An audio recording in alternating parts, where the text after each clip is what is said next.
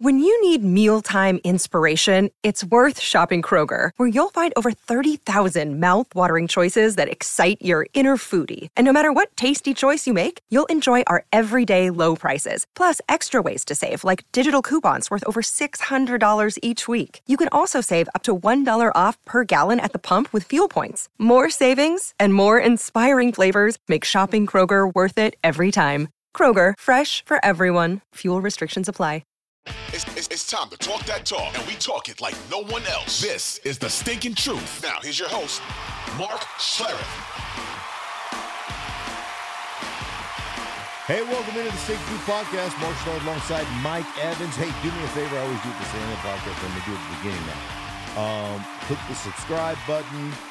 Share with your friends. Only if you like it. If you don't like it, don't tell anybody. But make sure you subscribe and help us out. Help us grow the podcast. Mike, how are you, buddy? I'm good. This is it. Super Bowl week is upon us. Yeah, teams arrived today. What's Today? Super Bowl? What's Super Bowl week like at the beginning of the week? Like we'll get into the matchup later in the week, but what is the beginning of the week like? It's cool. Like the first couple of days because your family's not there yet. So the teams will charter a jet for your families probably on Wednesday. They'll come into the Super Bowl site Wednesday or Thursday. So the first couple of days, you're just sequestered with your dudes, right, with your guys. And, Monday is one of those days where you're not practicing, right? So you might have on Monday, like you've got some meetings and things of that nature. And then a lot of times what we'll do is we'll find Monday night a place to go, like for a Super Bowl dinner for your position group dinners. So you all go out and you'll find a great place and you all just go out and have a great meal together.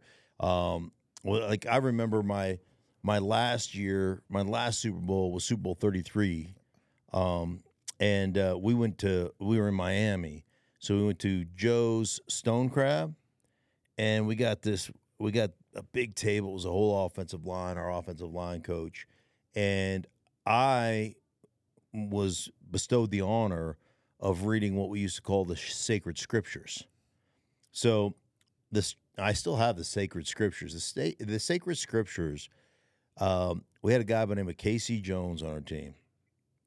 And Casey, his job during the meetings was to keep a notebook of all the ridiculous things that our offensive line coach or anybody else in the meeting room would say.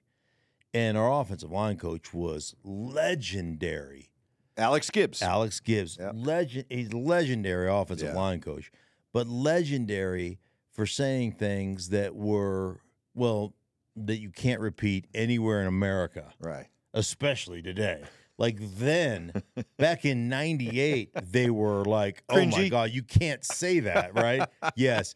But today, you would instantly be canceled. I'm trying to think of some things that I could actually share with you. Like he would say things like just out of the blue, like, where does this come from? Like one of the references he used to say all the time was, that guy's luckier than a two-dick dog. So... like, that would be one of the things. You can imagine how lucky that dog is, right? That's a lucky dog. I mean, how much licking are you doing? Like, so but they would just be absolutely asinine things that he would get, like, so politically incorrect on just about every occasion. So we would gather around, and you would read the sacred scriptures, and we would just laugh because they were so like we have a private room, right? You can't read them in public, right? But you would laugh and you would reminisce about when it was said and what the context was, and it would just be some of the greatest stuff ever. Because it's important, right? Because it's a long week, right? And there's a lot of pressure that builds up over the course of the week. So to try to maintain a routine and maintain some normalcy and have some fun in the middle of all this is crucial. Yeah, it is. And so that would be like Monday, and plus you have mandatory media sessions and everything else. Then Tuesday you would get up, and Tuesday was kind of quote unquote the day off, but you would go to the Super Bowl site, the stadium, and you would take team photos. And then you would have, and you have media day as well. So then the whole media is there, and you take your team photos, and then you have the really prominent guys would have podiums, like there would be 10 podiums. So for us, it'd be Elway at a podium, Terrell Davis at a podium, Shannon Sharp at a podium, maybe a Bill Romanowski at a podium, like. Bless you. So you would have these guys in the podium, and then the rest of us would be like sitting in the stands, like. But this was always fun for guys like us because you guys wouldn't talk to the media. None of you guys really wanted to talk to us anyhow. But you would have to talk, though. I know, but it would be like one question, and then you're like, okay, well, I don't really want to talk to these guys anyhow. But one of the things we did all the time, like we're taking the Super Bowl pictures, and there was enough, kind of what we call seagulls. There's just seagulls are like the corporate sponsors and stuff, the guys that just kind of seagulls. Flock. Yes, okay. They flock around. They flock around. Okay, they just flock around. So seagulls. So, I've never heard that term. Oh yeah, I'm gonna steal it. Look at Folks, feel free to steal that one because I'm sure you deal with some seagulls. Yeah, all the seagulls that just kind of glom onto the team and act like they're part of it, and they really don't have any function. So one of the things we used to do all the time, so we stand around waiting to take pictures and stuff, and you'd see a group of seagulls, and so you would act like you were playing catch, right? And you'd run, like you'd start jogging by them, and they're not paying attention. You go, whoa, watch out! You watch, they'd all freak out, and you guys are idiots. And let me guess, you came up with this. Well, I mean, you were usually the ring. You were kind of the ringleader for all these pranks and stuff. We did a lot of stupid things. Yeah, but that was like a fun day, and then ultimately, your Wednesday and your stuff during the week is kind of you're more honed in, but I don't even know.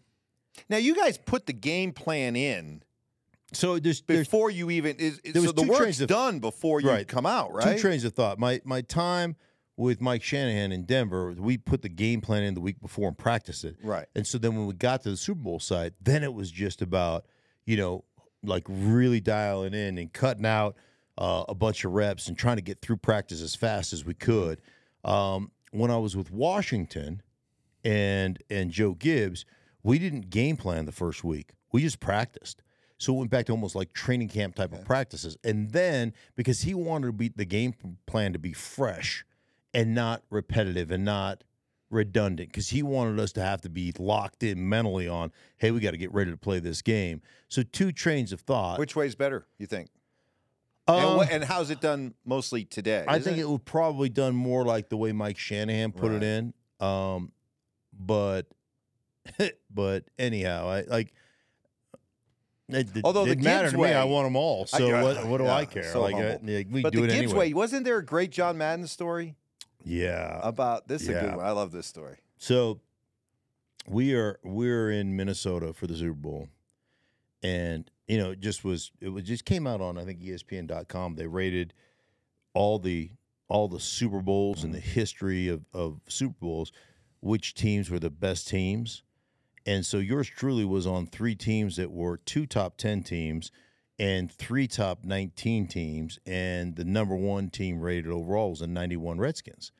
And it has to do with the Skins. I think they're the only Super Bowl team in history to have a top 5 defense, top 5 offense, top 5 special teams rated, and some DVOA or some crap. And I created this boo rating, your balls over your opponent. So you got to have balls over your opponent. We had much bigger balls, but we're practicing on a Thursday, and it's like Joe Gibbs believed in being quick and on and off the field, but it was a scrimmage. We were in full pads, and we were beating the living piss out of one another. And John Madden was at practice with Pat Summerall, and they're standing around, and Joe, like, we're killing each other. Like, this is a full tilt scrimmage. I mean, Thursday before the Super Bowl. Oh yeah, we are just hunting. I mean, it is. You run a counter, man. It's full go. You're tagging in the line of scrimmage. That guy's trying to wrong shoulder. I mean, it's full go. It's full contact. And we're literally beating the piss out of one another. And Joe's like, I gotta call practice. We're gonna kill each other. And John Madden happened to be standing there, and John says to Joe, he goes, you guys are absolutely gonna destroy the Bills. Like, you're gonna destroy the Bills. And he'd been to both practices, right? And just the way we went about our business versus the way they were going about their business. And there's two trains of thought, what you want to do, fresh and all that stuff. But Joe was a guy where a Thursday practice might be an hour and 45 minutes, but it was full go Woody Lowe, man. It was, we were trying to kill each other.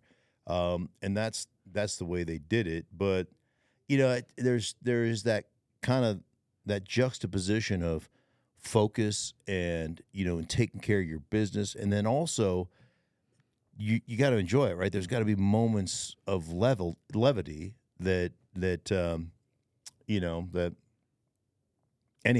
got to have, and that's that's where I came into the equation. You got to have a moment of levity or two, and you and I had a really cool experience at the Super Bowl. We were at the Super Bowl. Gosh, I can't remember what Super Bowl was. It was several after 2019. Sounds about right. Yeah, we stopped. 2020 was the last one we went to. Yeah, Miami. we were in Miami. So this was the 2019 season. 2020. The 2020 Super Bowl. It was literally a month or two before COVID hit. So yeah, so we were there, and we were at our little table, and some guy walked up to me and said, "Thermometer." He goes thermometer guy. He goes, I was a trainer for the Dolphins back in those days. He's shaking his head right. Still couldn't believe what he witnessed years later. So I don't know. Tell the story. Okay, I don't know. We're having fun. Story time with Stink. Yeah, gather round, everybody. So this is what you do, right? These are the downtime. So we get done with the practice. It's probably, I don't know. It's either Wednesday or Thursday. We get done with the practice, and at the Miami Dolphins facility, it was in Davie at the time, but they had a walk-in cold tub and a walk-in hot tub. And, you go in contrast bath, back and forth after practice, get your legs back, feeling good. And I'm in the hot tub just kind of floating around, and there's this ginormous thermometer. It's like one of these, it's a jacuzzi thermometer, right? Yeah. It's got the one end, that's got almost a spherical shape, and then it just bobs in the thing. And so I'm sitting in the hot tub, and I tell an assistant trainer for the Dolphins, I go get Greek. He's our trainer, the head trainer. Steve Antonopoulos. Was great guy. Legendary trainer. I said, go get Greeks. There's something wrong. So I stand up on the second step. So I'm only in the water is only to my ankles, right? And I'm butt naked, and I'm leaning up against the pole that you walk yourself down into the jacuzzi with. And Greek comes running in there, and everybody, all the Miami Dolphins trainers are in there. Greek is in there. Jim Keller's in there. All the the assistant Broncos trainers. They're like, "What's up? What's up?" And I'm leaning down, and I'm just like, "Something's wrong with me, man. Something's wrong with me." I go, "What is it? What is it?" And I go, "I don't know. I feel dizzy. I'm sick. I don't know what's going on here." And they go, "Just calm down. I go, "I'm all right. I go, "Just do me a favor." I go, "Just check my temperature." And I turned around, and I had that 12-inch thermometer shoved up my ass, and I had it pinched between my ass cheeks. The whole room, the Greek was just like, "You are a piece of garbage," And I fall back in the hot tub. I'm laughing. I think it's the funniest thing in the world. All the Miami guys, they're like, "This team's built different." We don't have anybody in our team like this. So anyhow, it was for me, it was it's the funniest thing ever, right? I thought it was hilarious. And that guy came up, and he's just like, thermometer guy. He did, you don't mean by name. He just went thermometer guy. That's it. Yeah. So those, but have fun. Those times of levity, those are fun. It's great to be, it's great to be part of a team. And then I always used to tell my wife and kids, God bless them, and I love them, my parents and my in-laws and everybody who came to the Super Bowls. I was like, hey, listen, Wednesday night, I'm yours. We'll have dinner. Thursday night, I'm yours. We'll have dinner. After Thursday night, you're not going to see me again. Mm-hmm. Friday, Saturday, Sunday, those are my days to prepare. And like I might go, hey, like on a Saturday we'll get downtown. I'll give you a couple hours on Saturday or whatever. But for the most part, I was just like, I am not here. This is not a vacation for me. Mm-hmm. Like hey, you guys treat it as a vacation. Good for you. You can have it. Like that's great. But this is not a vacation for me. This is like, I'm not coming here to lose a game. I am coming here to win. I'm not going to do anything to jeopardize that for my team. And so that was always a big part of preparation. I'll tell you the other thing, preparation-wise with Super Bowl is Saturday. And Saturday, well, not Saturday, it's Sunday before the game. Because you wait around all day long to play the game. And one of the things I used to do was I always would sit down. I'd spend, like on Saturday, I'd spend 6-7 hours going through the game plan, and I would write down, because I'm more visual. I would write down everything that I wanted to do on any particular play against any defense. So, for instance, if we're running a 19 handoff force, whatever the case may be, I would draw that picture, right? I would have the pictures. I would draw what my responsibility was, but then I would write down on every one of those, like, I want my first step to be here. I want my second step to be here. I want my hands on my second step is, my foot over my ankle, over my knee in a linear progression. Once I hit that second step, I want my hands to be firing and hitting at the same time, because that's where power comes from. When you want to take people off the ball, it's can you get your second step down in a fashion that I'm creating an upward force and energy. So my feet would sound like that, right? And on that second one, that's where I'm making contact. And then, to be an effective offensive lineman, it's really about creating leverage. You don't just come off the ball lower than the next guy. You've got to create the leverage. So you've got to work from a low to high plane. How do you do that? Well, it's about hand striking. So you don't strike out, you strike up. And so you've got to close that contact, and then you've got to be able to strike a guy up and take him through the ceiling or take him through the roof of the stadium. So all these things I would go through every single play. Well, you have to think about, hey, listen, man, I've got, let's say we've got 10 run plays in the game plan that we're going to try to execute. But you're executing those 10 run plays versus 10 different defenses, right? So now, if you do the math, I'm not good at math, but that's 100 different plays.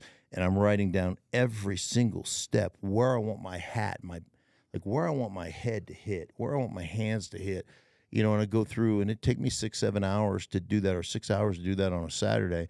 And then on Sunday, I actually moved, because you got so much time to lay around, actually moved the furniture in my room and did my own little walkthrough. I lathered myself up to where I was kind of sweaty, just going through the steps and going through the potential plays and taking my pass sets and doing all that just because there was some anxiousness there. Right. Because you're just laying around. There's all the things that you have to think about, that you have to deal with. You can't burn yourself out. Can't burn That's yourself what you got to be out. careful about. Right. But it's just one of those things that, like, my biggest thought process as a player was I never want to have to think. As soon as you did something, I already, in my mind, I already had my steps down, because you got to understand that, like, as from a offensive perspective, if you move 6 inches one way or another, it completely changes the blocking schemes. If you slide from a 2 technique to a 1 technique, now that whole scheme changes. If you slide from a 3 to a 4-eye technique, it changes what you're doing. And you have to be able to know that in the middle of a cadence where they're blue 80 set, and you slide, well, everybody's responsibility changes, and everybody's got to see and be on that page together. So there's always that aspect of the game that, to me, the neck up aspect of what keeps you around and allows you to be successful for a long period of time. Well, we're gonna be diving into this matchup throughout the course of the week, but I don't know, maybe it's not even worth playing the game once I stumbled across this statistic. So check this out.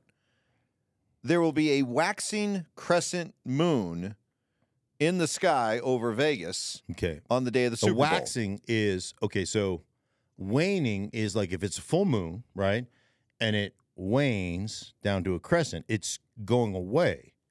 But if it's a waxing moon, that means it's gone to as small as it is, and now it's gaining back, is the waxing. Is that right? I have no idea if we have any. That's correct. We're getting the thumbs up. Matt's giving me the thumbs up. All right. right. I didn't know if we are going to have to reach out to any lunar. NASA. Come in, NASA. Any lunar experts watching the podcast that would need to. But apparently, okay, so there will be a waxing crescent moon in the sky on the day of the Super Bowl. Kansas City is 19-1 in the last 5 years when playing under this phase of the moon. So you're done, San Francisco. You're done.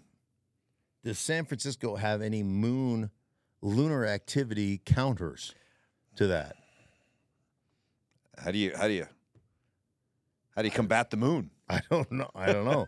It affects the tides. I don't know. So anyway, we'll get into the matchup here as we move along. But as we sit here on a Monday, we're doing this. As we sit here on a Monday, just kind of your overall first impressions of this matchup and who you like and why. Well, I mean, I've said this before, and I'll say it again. I mean, I feel like Kansas City is the last 2 weeks in the playoffs. They've played probably the best football they've played collectively as a team over the last 2 weeks. And I would also say that in the last 2 weeks, San Francisco has collectively played the worst they've played. And so, like, right off the bat, as much as I like San Francisco as a football team, defensively, like, their D-line has dominated over the course of the season. I think their D-line has been non-existent through 2 playoff games. I thought they've been manhandled in both playoff games. I thought the opponents have captured the edge in the run game in both playoff games. And I think there are some serious issues in their back end with injuries. You know, they've lost a few guys. They've got a few guys that I think are liability in coverage, especially if you get into zebra or 3 wides situations. So, you know, Kansas City and Andy Reid will see that and obviously attack that. So there's some fear for me because, you know, I live in Denver, so I can't root for Kansas City. And 2, you know, Kyle Shanahan, I've known since he was 14. Yep. So I've got to be a 49er fan. Mm-hmm. But if you just asked me my initial, who do you think is going to win? Like, literally the first, who I think is going to win? I think Kansas City is going to win. I will give you, as we move on through the week, I'll give you a million different reasons why San Francisco will win this game. But ultimately, there's going to have to be a lot of things that align for San Francisco. And they've been the best team. Like, they've been the best team all season long, but they have not played great football. I will say this, though.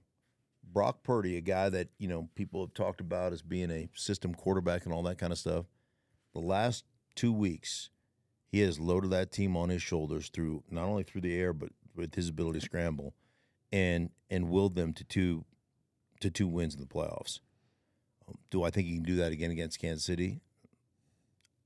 Like, if you're San Francisco, you don't want to find out. Mm-hmm. Like, you want your stuff to work. Yeah. So, anyway. Yeah. Well, even though it's Super Bowl week, the business of the NFL marches on. There's still news and stuff happening. And interesting, Cliff Kingsbury looked like he was ticketed for Vegas for their offensive coordinator position. Last minute, things change. He pulls out of that deal, ends up going to Washington. He's now the OC of the Commanders. Right. He was with Southern Cal last year, USC, immediately starting to create speculation that this is a package deal with Cliff Kingsbury and Caleb Williams. Caleb from USC. Mm-hmm. Cliff Kingsbury was working at USC. Caleb Williams is from the D.C. area. Is this one of those things where Caleb Williams is going to tell Chicago, don't draft me? Right. He's going to pull an Eli Manning or a John Elway. Yeah. Don't draft me. I want to play for Washington. Yeah, I was going to say there's precedent to this, right? Yeah, there is. Well, does he have anywhere else to go? He's already declared for the draft. No, he's got nowhere else to go. He's got nowhere else to go. But Eli didn't have anywhere else to go either, right? Right. You don't want to malcontent. I mean, I guess you can. Right. You could still draft them. You could force them, but ultimately do you want to do that? I think you have to ask yourself a couple questions in Chicago's place. One is, how committed are you to Justin Fields? And I would tell you, having done several Chicago games, no inside information here, just my being around that team. What my gut says is that team's moving on and drafting a quarterback, and Caleb is their guy. So that would be my general consensus. Now, with that said, if Washington is going to offer you a king's ransom to move from, 2 to 1, yeah. Like, you think about the number of draft picks and the number of cap space you're going to be able to create. And if your evaluation says, for instance, Drake May is, in our estimation, every bit the drop back guy that Caleb Williams is, then sure, we'll make that trade. Or it could end up being the Justin Fields stays in Chicago lifeline that maybe some Bears fans would like to see. If Caleb Williams is determined to play for Right. D.C., then you trade with Washington, you accumulate more, all with the idea of building more around Justin Fields. I think there's a couple of factors for Justin Fields that I think you have to think about as an organization. One, I think you have to think, all right, is his style of football sustainable? Has he gotten better throwing the ball? Absolutely. His maturity, like just talking to him this season, I've really kind of grown into a Justin Fields fan. That said, do I think that guy is ready to operate in a drop back system? No. What makes him good? What makes him good is his athleticism and his ability to run the ball, and what it does for his passing game and opening up and getting the one-on-ones, throw deep down. He told me point blank, I think the best part of my game is the deep ball. Well, I get that. You got to get one-on-ones to do that. So how do you do that? Well, you got to run the football, and you got to be in, heavier formations, and you got to threaten the edge with and capture the perimeter of a defense with your quarterback and all those things to get those looks that you want, that you throw well. But do I think he's a drop-back guy? Listen, whether it's defensive coordinators facing the Chicago Bears or defensive coordinators facing Lamar Jackson, they'll both tell you the same thing. What we want to do is make that guy be a pocket passer, because we think we can affect the game. We think we can turn him over. We think we can have more success if we make him try to beat us out of the pocket. So ultimately, they say if we can take away the run game, like, we don't think that guy is skilled enough to beat us in that scenario. Mm-hmm. And so the other thing you have to say is, are you willing to commit $150 million to a quarterback that you don't know is sustainable in that style of offense? And, I look at those factors. Those are real factors. And I look at those and think, well, if I'm the general manager, what do? Well, would I move on? Probably. Because I don't think you win world championships. I don't think you can sustain as a world championship team operating your quarterback from that style until it happens, and it happens consistently. Yep. I'm not talking about an outlier. Right. It's never happened. So I'm just saying, I don't want to be I'd like to be the outlier, but I don't want to count on being the outlier. Not looking to be the trailblazer. Right. Yeah. I want to know what's tried and true. Right. Well, if you listen to Jim Harbaugh, we shouldn't be talking about Caleb Williams or Drake May or Jaden Daniels or any of these quarterbacks when it comes to drafting, because the best one, according to Jim Harbaugh, is J.J. McCarthy. Right. He went on with Colin Cowherd and said, in my opinion, when it's all said and done and all the teams who are looking at quarterbacks have a chance to meet with and get a chance to really dive into J.J. McCarthy, that he'll be the first quarterback that comes off the board. Mm-hmm. So is this just simply a case of Jim Harbaugh just looking out for and pumping up the guy that was such an integral part of him winning at Michigan? Or should we maybe look at J.J. McCarthy a little bit different than we were before? I think that one, you would have to take, like, Jim has had success with every quarterback that's played for him. And, I did an event with Jim right as he signed to be the San Francisco 49ers head coach. And so I said, well, what are you going to do at quarterback? And Jim's like, I got my quarterback. Alex Smith is freaking phenomenal. And, I'm like rolling my eyes because at that time they were ready to kick him to the curb. Yeah. And he goes, the only thing that Alex Smith hasn't had is somebody who believes in him. I believe in him. I broke down the film. This guy can be great. He could be great. And, I kind of roll my eyes and go, okay, what, that's coach speak, whatever. But sure enough, man, he got a hold of Alex Smith, and Alex Smith, the trajectory of his career changed. And so I would say that, like, if I was, a scout or a general manager or whatever, it would definitely pique my interest, and it would require me to go back and reevaluate and relook at everything that I looked at. One of the things he said, I can't remember the exact phraseology, was about his repeating repetitive. You wrote it down in your handy notebook. No, I didn't bring my handy notebook with me. We'll do that on the next podcast. But it was about his almost Brady-like obsession with repeating the mundane. Repetition. Yeah, something with repetition. Well, it was about his ability to do the boring stuff over and over and over again with this enthusiastic repetition, whatever it was, whatever the words were. But you get the point. It's like when I was talking to Bruce Arians and Byron Leftwich about Tom Brady, and they both said the same thing about Tom Brady. His unrelenting ability to never deviate from where the play is supposed to go. So if the first read in the progression is a 5-yard flat and it's open, both of them said Brady will throw it 100 of 100 times, and he will never deviate from that.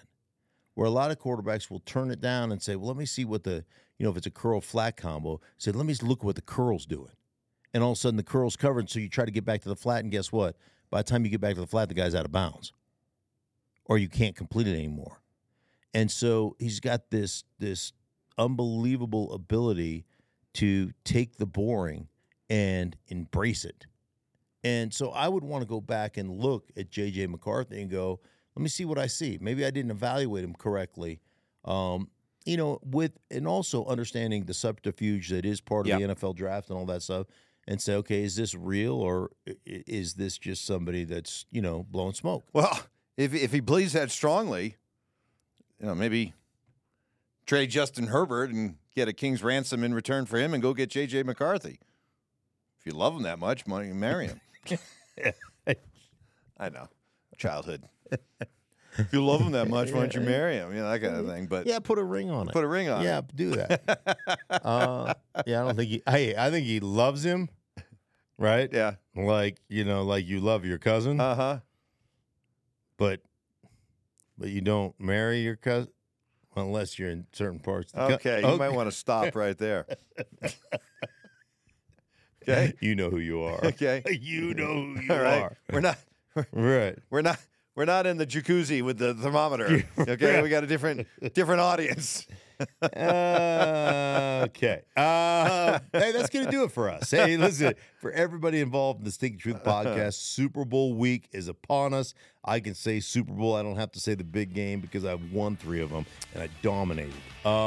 Anyhow, for Mike, I am Mark. Subscribe, hang out, do your thing. We appreciate you guys. Enjoy. We'll be back with you later in the week. I'll be live from Radio Row at the Super Bowl, so that'll be fun. See if we can make that work on Wednesday. How about that? We will. Okay, we're done.